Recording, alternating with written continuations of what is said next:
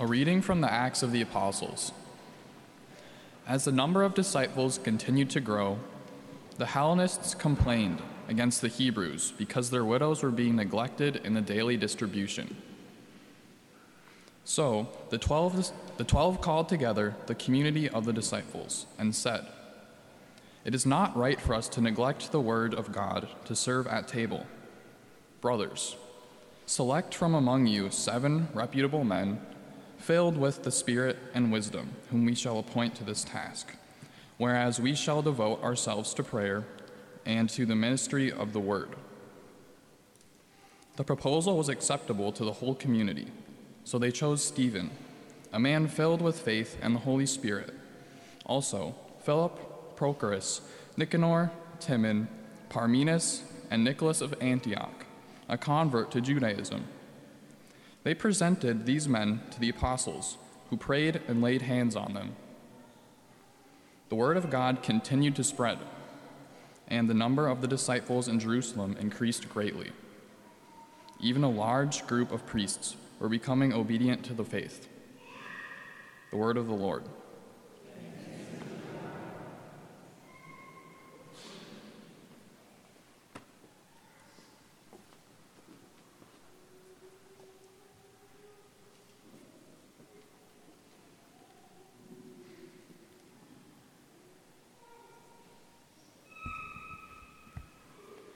Lord, let your mercy be on us as we place our trust in you. Lord, let your mercy be on us as we place our trust in you. Exalt you just in the Lord. Praise from the upright is fitting. Give thanks to the Lord on the harp. With the 10-stringed lyre chant his praises. Lord, let your mercy be on us as we place our trust in you. Upright is the word of the Lord, and all his works are trustworthy. He loves justice and right.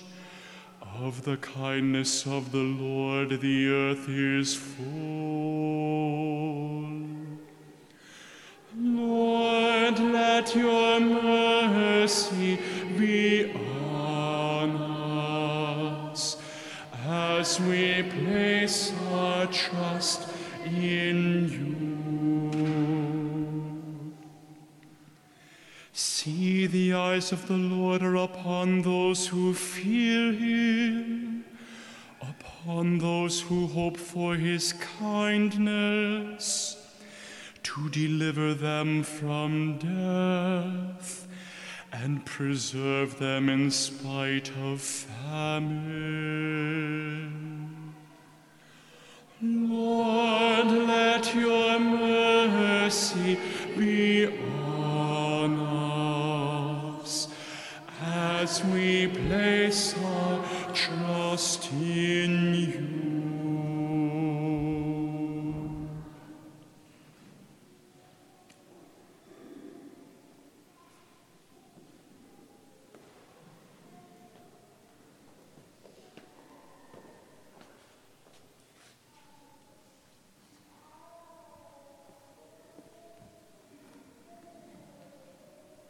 A reading from the first letter of St. Peter. Beloved, come to him, a living stone, rejected by human beings, but chosen and precious in the sight of God. And like living stones, let yourselves be built into a spiritual house, to be a holy priesthood, to offer spiritual sacrifices acceptable to God through Jesus Christ. For it says in Scripture, "Behold, I am laying a stone in Zion, a cornerstone, chosen and precious, and whoever believes in it shall not be put to shame." Therefore, its value is for you who have faith, but for those without faith, the stone that the builders rejected has become the cornerstone, a stone that will make people stumble and a rock that will make them fall. They stumble by disobeying the word, as is their destiny. You are a chosen race, a royal priesthood, a holy nation, a people of his own, so that you may announce the praises of him who called you out of darkness into his wonderful light. The word of the Lord.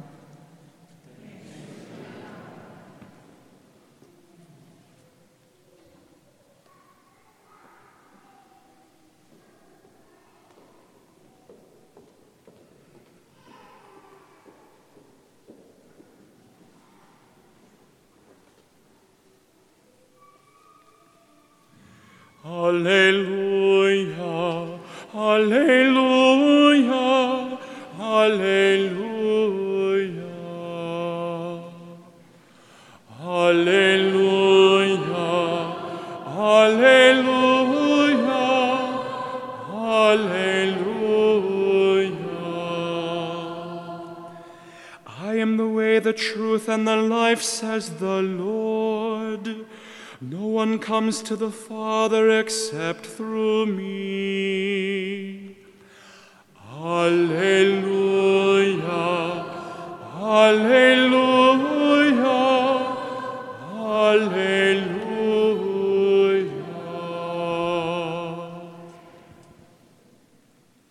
The Lord be with you. A reading from the Holy Gospel according to John. Jesus said to his disciples, "Do not let your hearts be troubled. You have faith in God, have faith also in me. In my Father's house there are many dwelling places. If there were not, would I have told you that I am going to prepare a place for you? And if I go and prepare a place for you, I will come back again and take you to myself, so that where I am, you may also be. Where I am going, you know the way." Thomas said to him, "Master, we do not know where you are going. How can we know the way?" Jesus said to him, "I am the way, the truth, and the life. No one comes to the Father except through me. If you know me, then you will also know my Father. From now on, you do know him and have seen him." Philip said to him, "Master, show us the Father, and that will be enough for us." Jesus said to him, "Have I been with you so long a time, and you still do not know me, Philip? Whoever has seen me has seen the Father. How can you say, 'Show us the Father'? Do you not believe that I am in the Father, and the Father is in me? The words that I speak to you, I do not speak on my own. The Father who dwells in me is doing his works. Believe me that I am in the Father, and the Father is in me. Or else believe because of the works themselves. Amen, amen, I say to you, whoever believes in me will do the works that I do, and will do greater ones than these, because I am going to the Father." The Gospel of the Lord.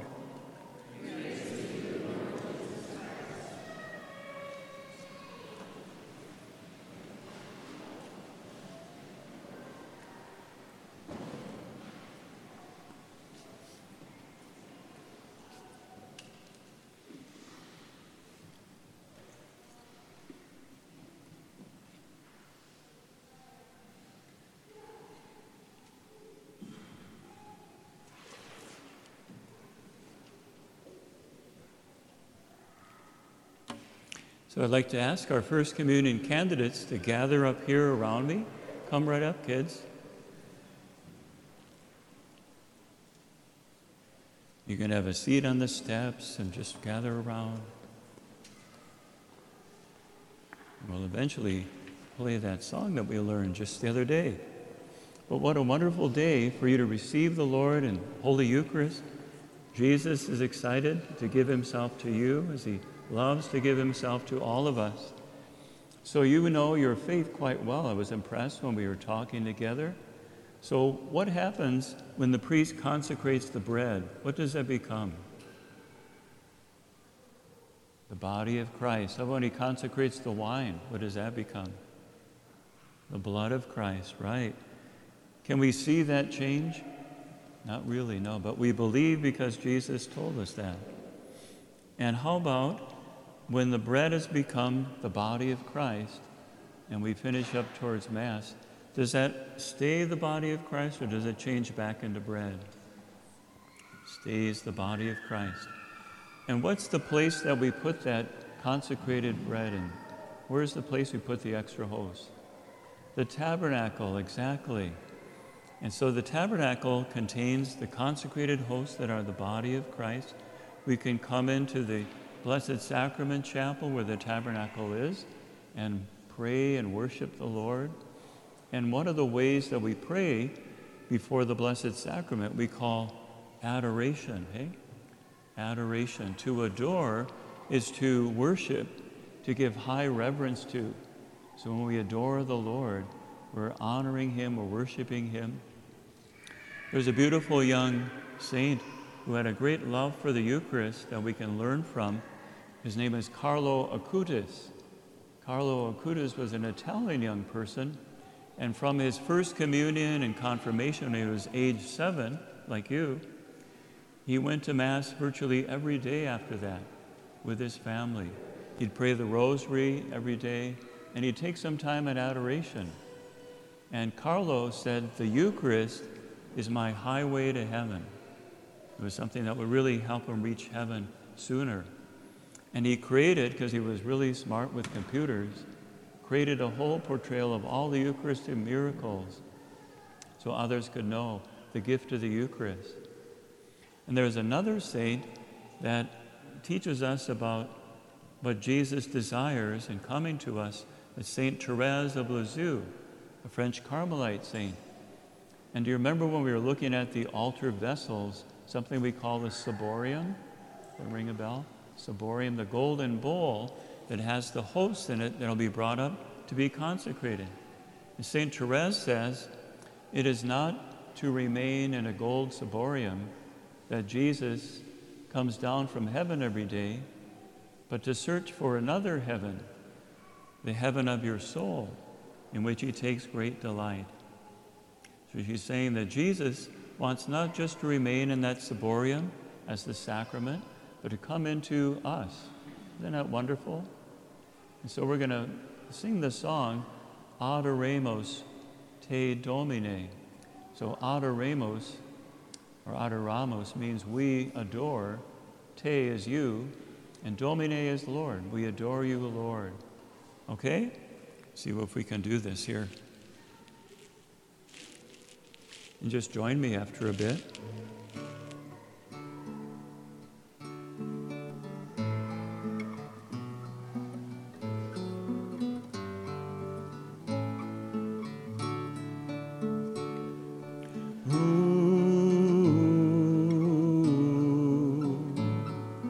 Adoramus te Domine.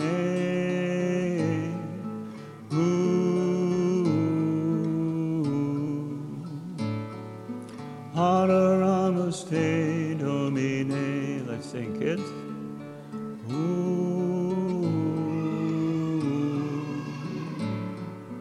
Adoramus te Domine.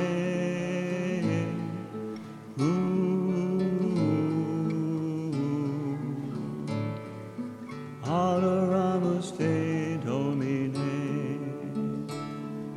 With the Blessed Mother, Adoramus te Domine. saints in heaven. Adoramus te Domine. How about everyone join us? Here we go.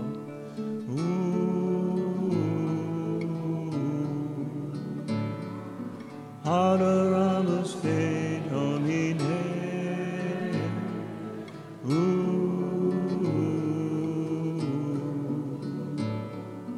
Adoramus te Domine.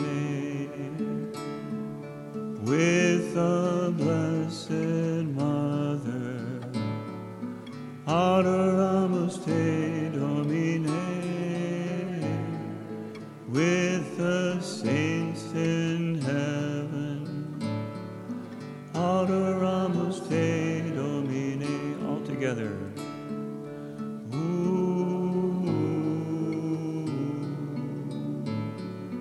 Adoramus te Domine.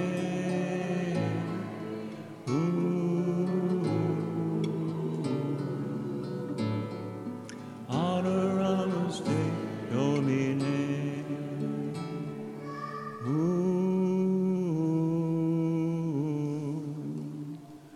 Adoramus te Domine.